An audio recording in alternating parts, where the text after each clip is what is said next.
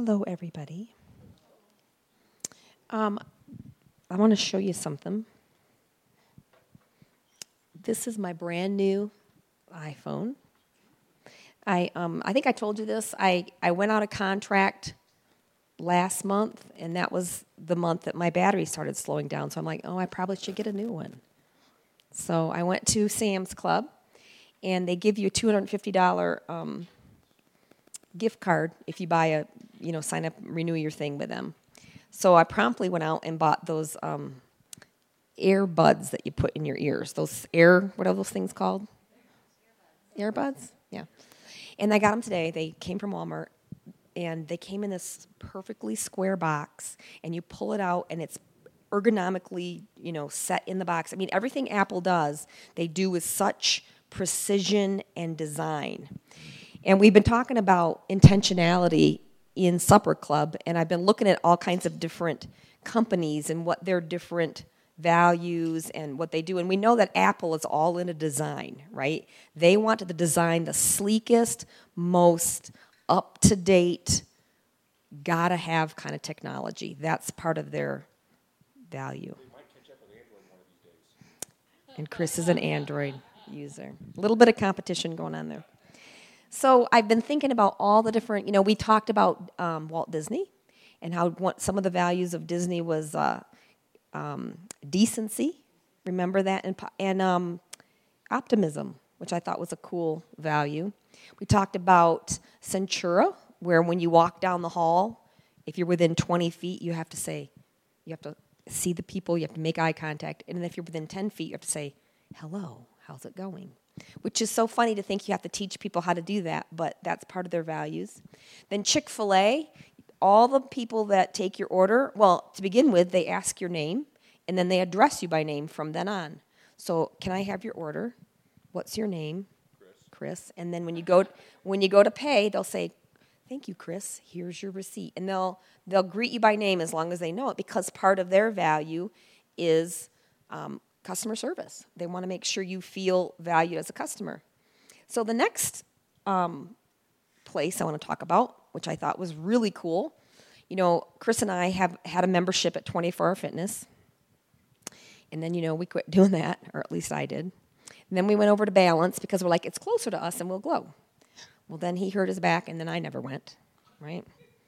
So now my third's a charm, is Planet Fitness, because they have that 30-minute circuit where you do a machine, and in 30 minutes you can do like 10 machines. And I'm like, I can do anything for 30 minutes. I'll just put my new earbuds on and do 30 minutes. Yeah, there's a light that goes on for a minute, and you do that one machine, then you switch machines, and it tells you when to switch machines. And like I said, I can do anything for 30 minutes. I'll just put those new earbuds of mine in and do the machines, right? But when I walked in there, and the other cool thing, it's only $10 a month, which is cool. And I walked in there, it's purple, I love all that, but all over the walls, it says, no judgment, you belong. No judgment, you belong. And I went, oh my gosh, what a cool message. What if the church said that? What if you walked into a church, no, I'm not kidding, and on the walls was no judgment, you belong. And I thought, what would that be like? And I was kind of uncomfortable with that. I'm like, well, is that the right message? Are people going to just do whatever they feel like doing because there's no judgment, But I really, really want you to take 2 seconds and feel how that strikes you. If you were to walk in someplace, a church, where it said, no judgment, you belong, what would that say to people? I mean, what is the message we're trying to convey? And, at first, the religion rose up in me, and I'm like, well, that would give people a license to sin, and then they'd think that anything goes, and there's no standards and all that kind of thing. And that's kind of what I want to address tonight. I want to address the idea of a place that has no judgment, you belong, but, and then I'm going to get into that, okay? You've heard me talk about this picture. I want to talk about grace, because this is what we're talking about tonight, is grace. Grace is one of the core values that we're going to have here at Supper Club. We're going to love each other. We're going to accept each other. We're going to realize we're all broken. We're all sinners. We're all weird. we're going to extend the grace. Seriously. Yes, sir? Oh, I'm sorry. I thought she was looking at Clark. Yeah, I was looking at him. So grace is a foundational value that we have, but we don't have the value of cheap grace or greasy grace, as people like to say it. But we do have grace. So I want to just kind of create a word picture of the difference between grace and mercy and justice. Okay, so I've used this picture before, and you guys will probably remember it. But just think of 4 or 5 kids. They're playing baseball in a sand lot, and they hit the ball, and it goes across the fence into the neighbor's house and breaks the window. So justice is they have to march over there to the owner, knock on the door, and say, "Oh, by the way, we broke your window," and then the owner's like, "You're going to have to pay for that." And then the kids may or may not be able to play in that sand lot anymore because the consequences are they broke somebody's window, they have to pay the price. They have to repair the window and maybe change their behavior. Okay, so that's the picture of justice. The second picture is the kids are playing baseball, they hit the ball over the fence, it goes into the neighbor's window, breaks the window, they walk over there and the neighbor says, "You know what? You don't have to worry about it. I'll take care of it. I'll repair the window." That's a picture of mercy. Okay? The third picture is this. The kids are playing baseball. They hit the ball across the fence. It goes into the neighbor's window, breaks it. They go over there and they said, "Hey, we broke your window." And the owner says, "No problem.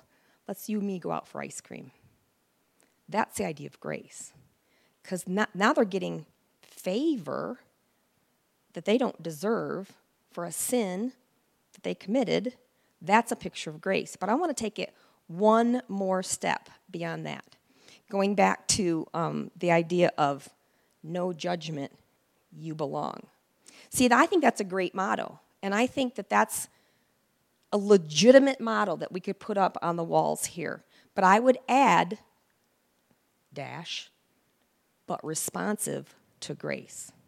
Responsive to grace. That means there is no greasy grace. It's not a free-for-all. You don't get to come in. Everyone is welcome, but some of your behavior maybe needs to be looked at. You can't bring your sickness in with you. You can't bring you can't propagate things that are opposite the Word of God, but you're completely welcome. And we don't have any judgment because that's not our job. But I want to talk about what responsive to grace means. So using our baseball picture, the kids are playing, they hit the ball, blah, blah, blah, they break the window. The owner says, "Hey, I'll pay for it. I'll take you out for ice cream. And, oh, by the way, I'll go down and play baseball with you, and I'll teach you how to play baseball so that you become really good, and then you can go on and maybe be pro league or whatever, and I'll have a relationship with you one-on-one so that I'm not a stranger to you, and maybe you'll get so good you won't hit the window, and we'll actually have a relationship. I want to be involved in your life." That's called responsive to grace. That's what God really does. He doesn't just say, "Hey, I'm going to give you something free." He says, "Oh, not only am I going to give you something free, but I'm going to come down and spend time with you. And I'm going to give you something that you haven't already had before, which is the Holy Spirit. And the Holy Spirit's going to come and live inside of you, and you're actually going to be made new from the inside out." And what we're called to do as Christians is to be responsive to that. Imagine if those same kids said to the guy, he said, I'll take you all out for ice cream, and I want to come down and play with you. I'm a professional player. I know all kinds of people that can get you into little leagues, and I got all kinds of training, and I can help you with your batting and your catching. And what if they said to him, "No thanks. No thanks. We don't want that. Thanks a lot for the ice cream, but we'll just go our own way." Is that what we do sometimes to God? So we're like, "Yeah, no thanks. We'll just take your grace, but we want to stay right where we're at. We don't want to be responsive to what you're offering us." Does that just hurt you inside to think about it? And that's what I want to talk to tonight is what does it look like to be responsive to grace? No judgment. You belong. Responsive to grace. What does it look like? What's a practical way of living that out? If you look at your little sheets I gave you, I want you to all hold up your little sheets. because I printed those out for you special. Yes, sir. Do you have an extra one? I got one. Here you go. Who needs one? Thank you, Ed. Would you share?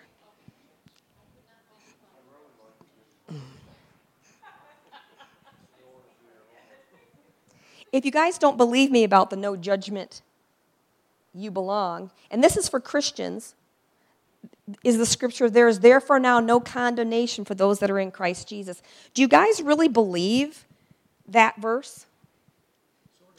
Sort of? Why don't you? Because I'm not convinced. You're not convinced of that? Because why? Yeah, right. Because the way we're raised, right? It's really hard to get a hold of that.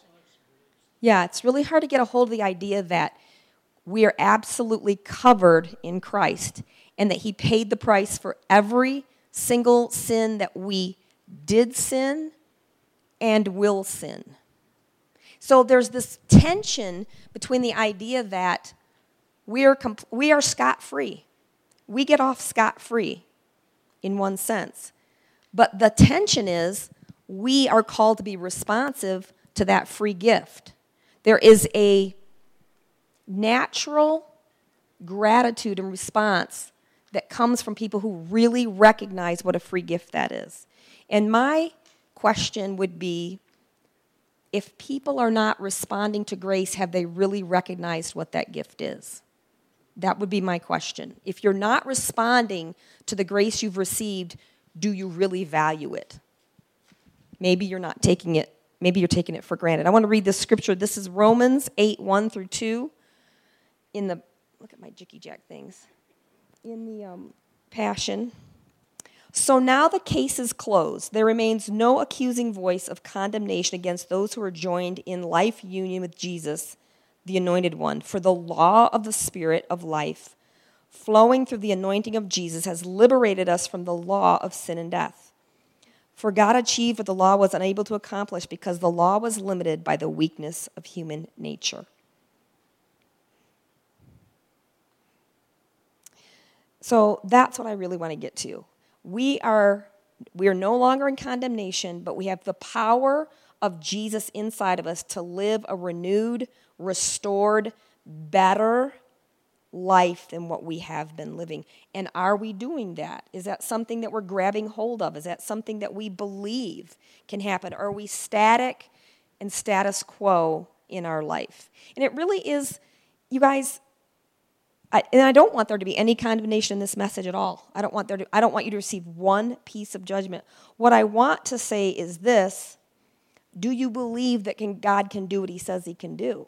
Is what it comes down to. Or are we living beneath the promise of what God has said he would give to us? And that's where I find myself so many times, is living beneath what I know God can do for me and everyone around me, because I'm limited in my faith, you know?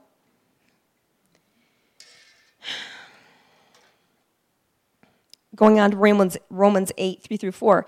Yet God sent us his Son in human form to identify with human weakness. Clothed with humanity, God's Son gave his body to be the sin offering so that God could once and for all condemn the guilt and power of sin. So now every righteous requirement of the law can be fulfilled through the Anointed One living his life in us. And we are free to live not according to our flesh, but by the dynamic power of the Holy Spirit. We're free to live. We're no longer in bondage. We're free to live by the power of the Holy Spirit inside of us. So the first point is, if you believe in grace, then let it change you. Do not use it as an excuse to stay the way you were. Have you ever met people who have never seen to grow up in the Lord?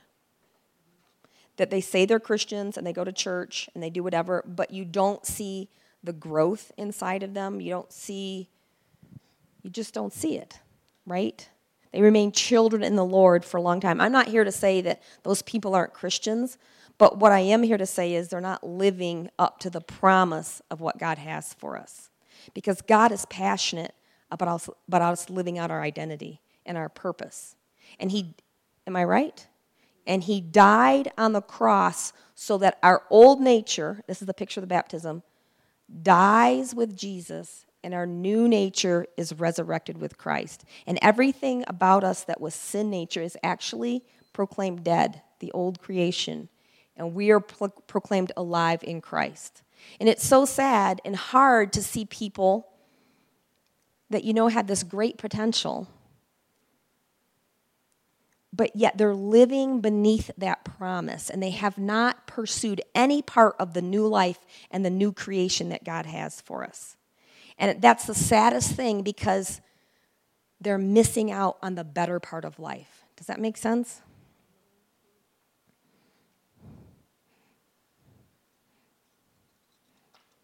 We were talking in our marriage class with Danny Silk's Keep Your Love On.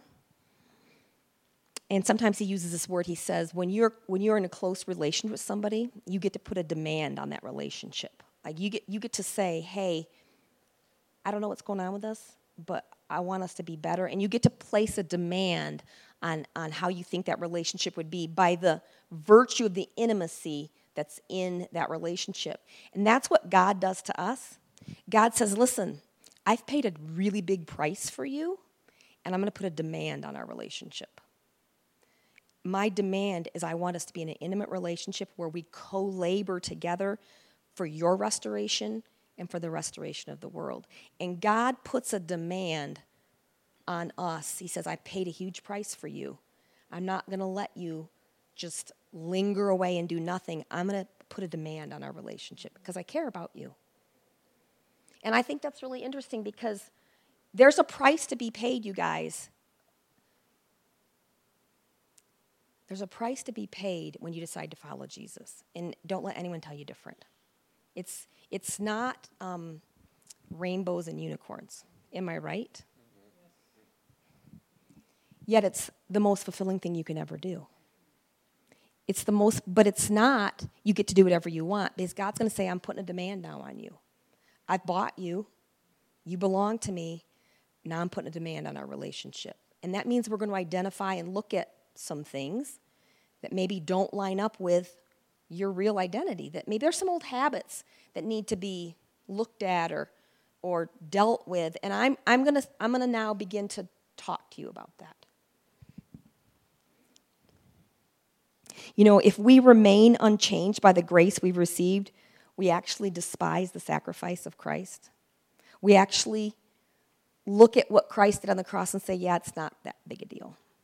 It's whatever. I don't need to change. When you take for granted what was done for you on the cross, that's when you're like, I don't need to change or be responsive to what you've done because it's no big deal.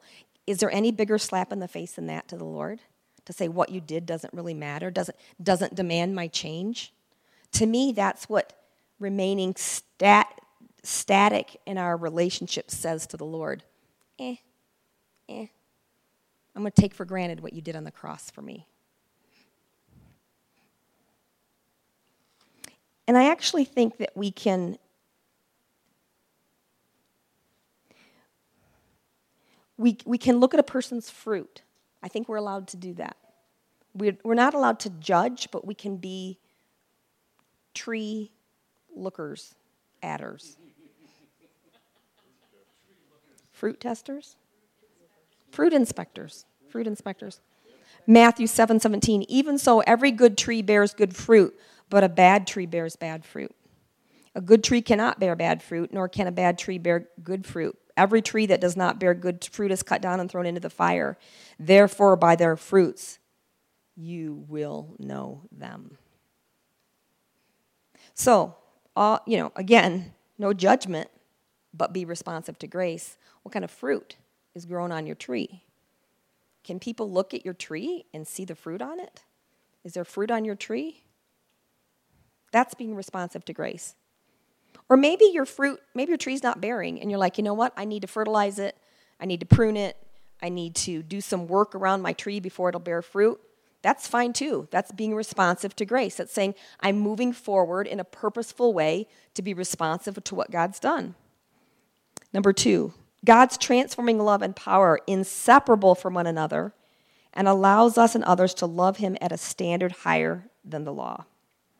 This is what I love. God's always about your identity, and he's always about your fulfillment, because he purposed from the foundation of the earth good works for you to walk in. He is passionate about you becoming the very best you were created to be. And so he's not going to let you go. He gave you the gift of the Holy Spirit to continually do that work inside of you to make you into the better person that he wants you to be, the fulfilled version of who you are. He's passionate about that.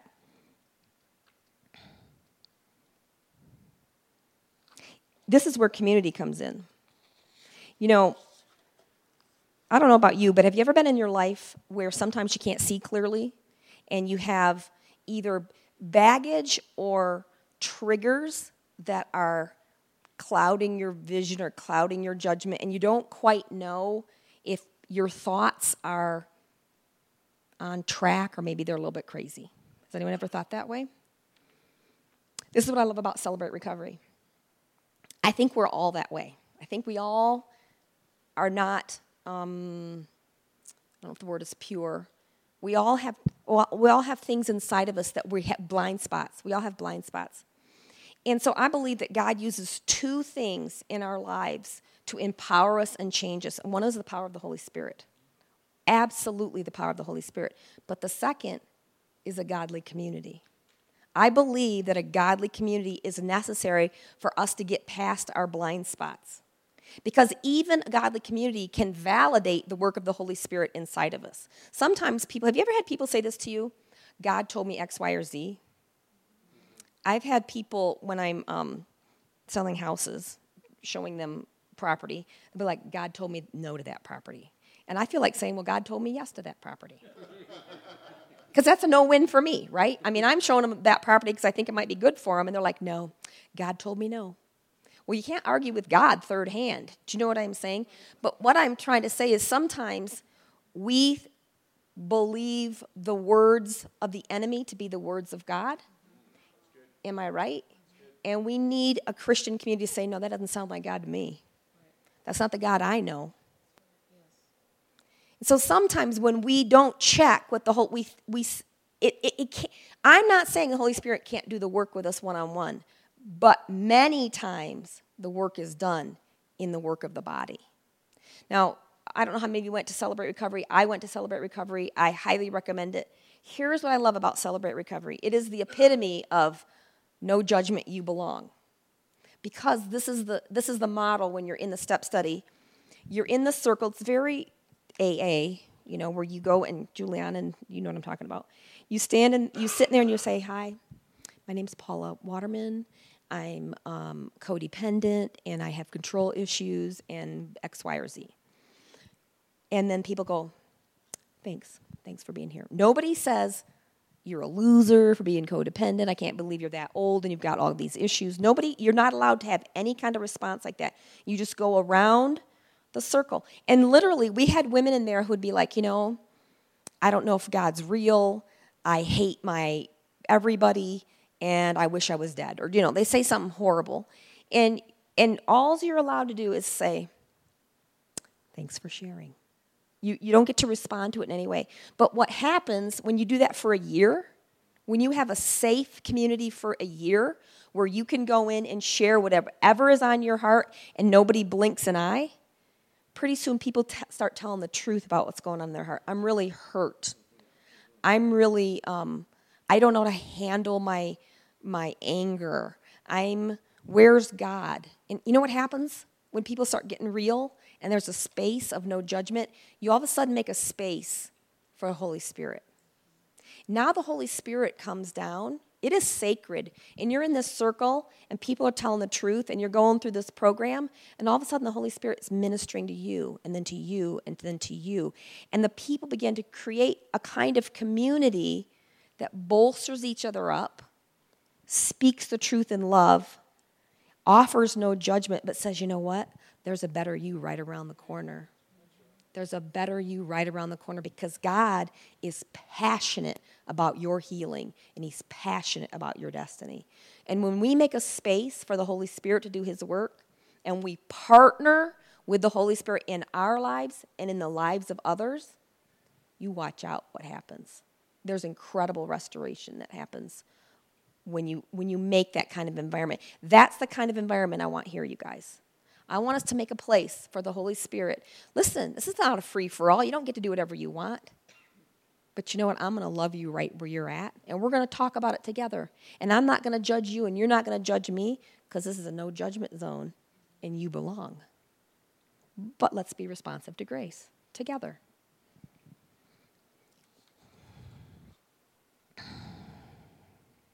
Number 3, deeply experiencing God's grace teaches us about the true nature of righteousness and empowers us to overcome sin and failure. The Father's love keeps us from focusing on sin or hiding in shame if we fail. You know, here's the reality, guys. Just because we're saved doesn't mean we're going to be perfect. We're going to be tempted and we're going to sin. Now, here's what happens. We either beat ourselves up for our sin when we fall, or we've had such an experience with the Father's love that we're like, man, I'll just get up and try again. And it all comes down to how you, it's just like what Bob said. He's not quite sure if he believes in no judgment, you belong, because there's some stuff back here that's not quite been touched enough with the Father's love to really embrace that. But that's what God wants. The scripture says perfect love casts out fear. Once we have an encounter with God in such a deep way, we're not going to be our worst critics anymore about our sin and shame. How many people here experience self-condemnation when you fail? Anybody say bad words to themselves or call themselves names? Just on the golf course? What do you do? What do you do, Chris? I get mad at myself. What do you say? I just say I'm an idiot or, what a failure. I mean, I'm pretty hard on myself. Where do you think that, do you know where that comes from or anything? Yeah, I need a counseling session. I don't know. Yeah. I think a lot of it comes from our family of origin, the words we've heard from our family of origin. A lot of time is the voice inside our own head. So see, here's the deal, what I think. If there's a way that we can so connect with the Father so that his words replace our family of origin's words, then we don't say self-condemning things to ourselves anymore. We say, I'm forgiven. I'm forgiven. That's a great song. I'm bought by the blood. My sins covered. There's therefore now no condemnation. I'm just human. God loves me right where I'm at. When we begin to replace those words in our minds with who God really is, we don't even condemn ourselves, let alone the people around us. It's easy to condemn the people around us, right? But our own condemnation, that's hard to, it's hard to replace those words sometimes. And again, we need the community. Because you know what I say to Chris when he says that? What do I say, babe? What do I say? I don't remember. You tell me. This is what I will say when Chris starts to say bad words about himself. I said, I won't hear that anymore. That's not true. That's not who you are, and I won't participate with it. That's what I say about it. That's right. Do you remember that? It is what I say, isn't it? You haven't done it in a long, long time. We need our community to say those things to us. We need someone to say, you know what, you're not a failure. You're not past whatever. You know what? You have a temptation and sin like the rest of us. God loves you right where you're at, and so do I, because I'm messed up too. He's a blessed man, then, isn't he? He's a blessed man. He's blessed in so many ways.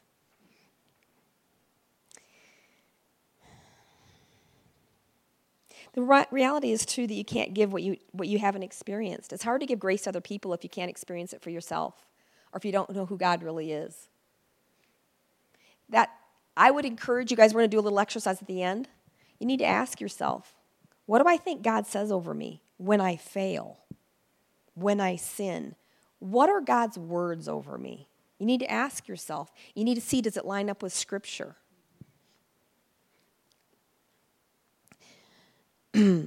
Ephesians 3:17 says, so that Christ may dwell in your hearts through truth, faith.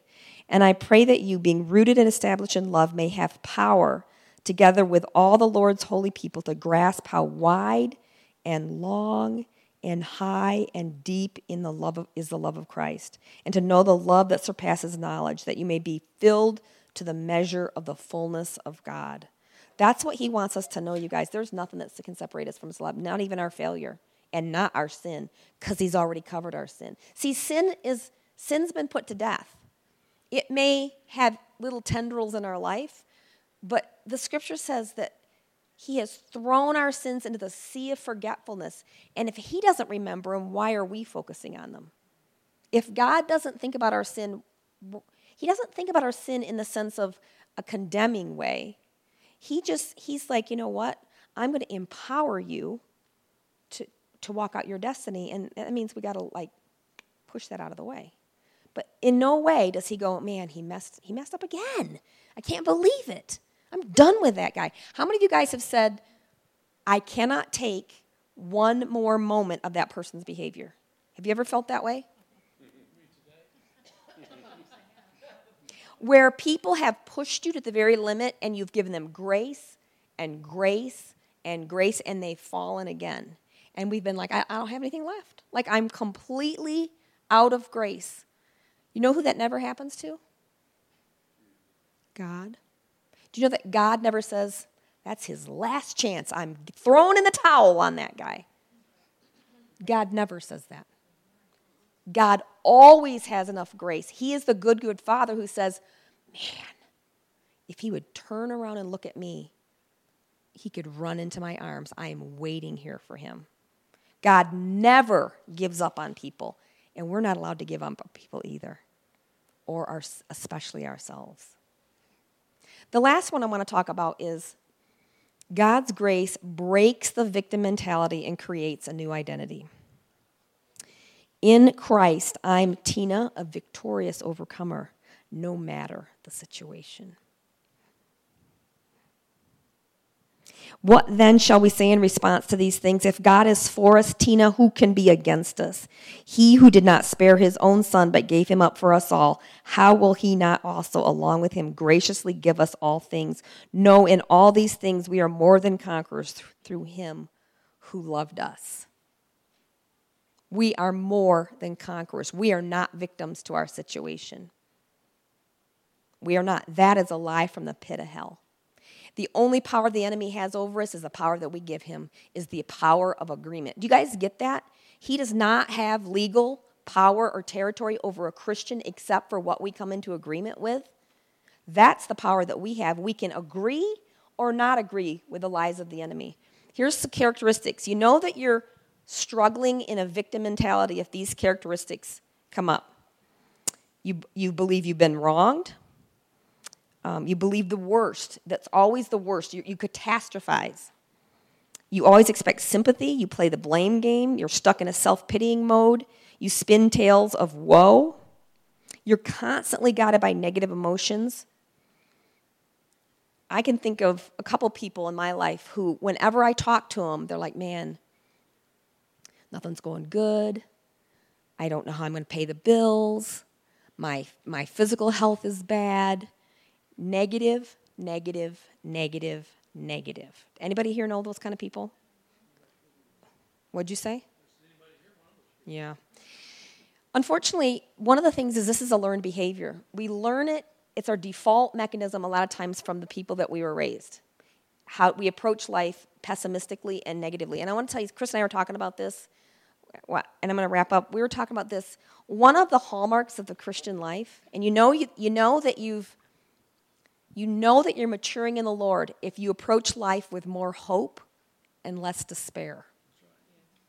If you're more of an optimist and less of a pessimist, you realize that you're moving forward into spiritual maturity, because the hallmark of a Christian is hope. Hope.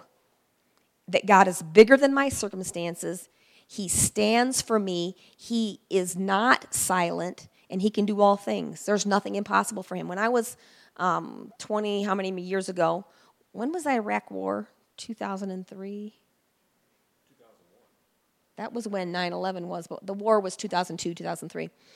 My first husband was over in Iraq, and I was by myself at my house. I think you guys have heard this. And I had 3 little kids, and I didn't know if he was going to come back, be alive or dead. And United had, gone bankrupt, and I didn't know what kind of money we were going to have. And I was really freaked out. I was really freaked out. I couldn't sleep at night. I got hives. I'd wake up with hives, And I finally went to the doctor, and I said, something's wrong with me. Like, maybe I'm going through menopause super early or something, or my hormones are all messed up, or I need you to test me. And I was in there just on the verge of tears, and this super mean lady, PA, she just looks at me, and she goes, "You're depressed."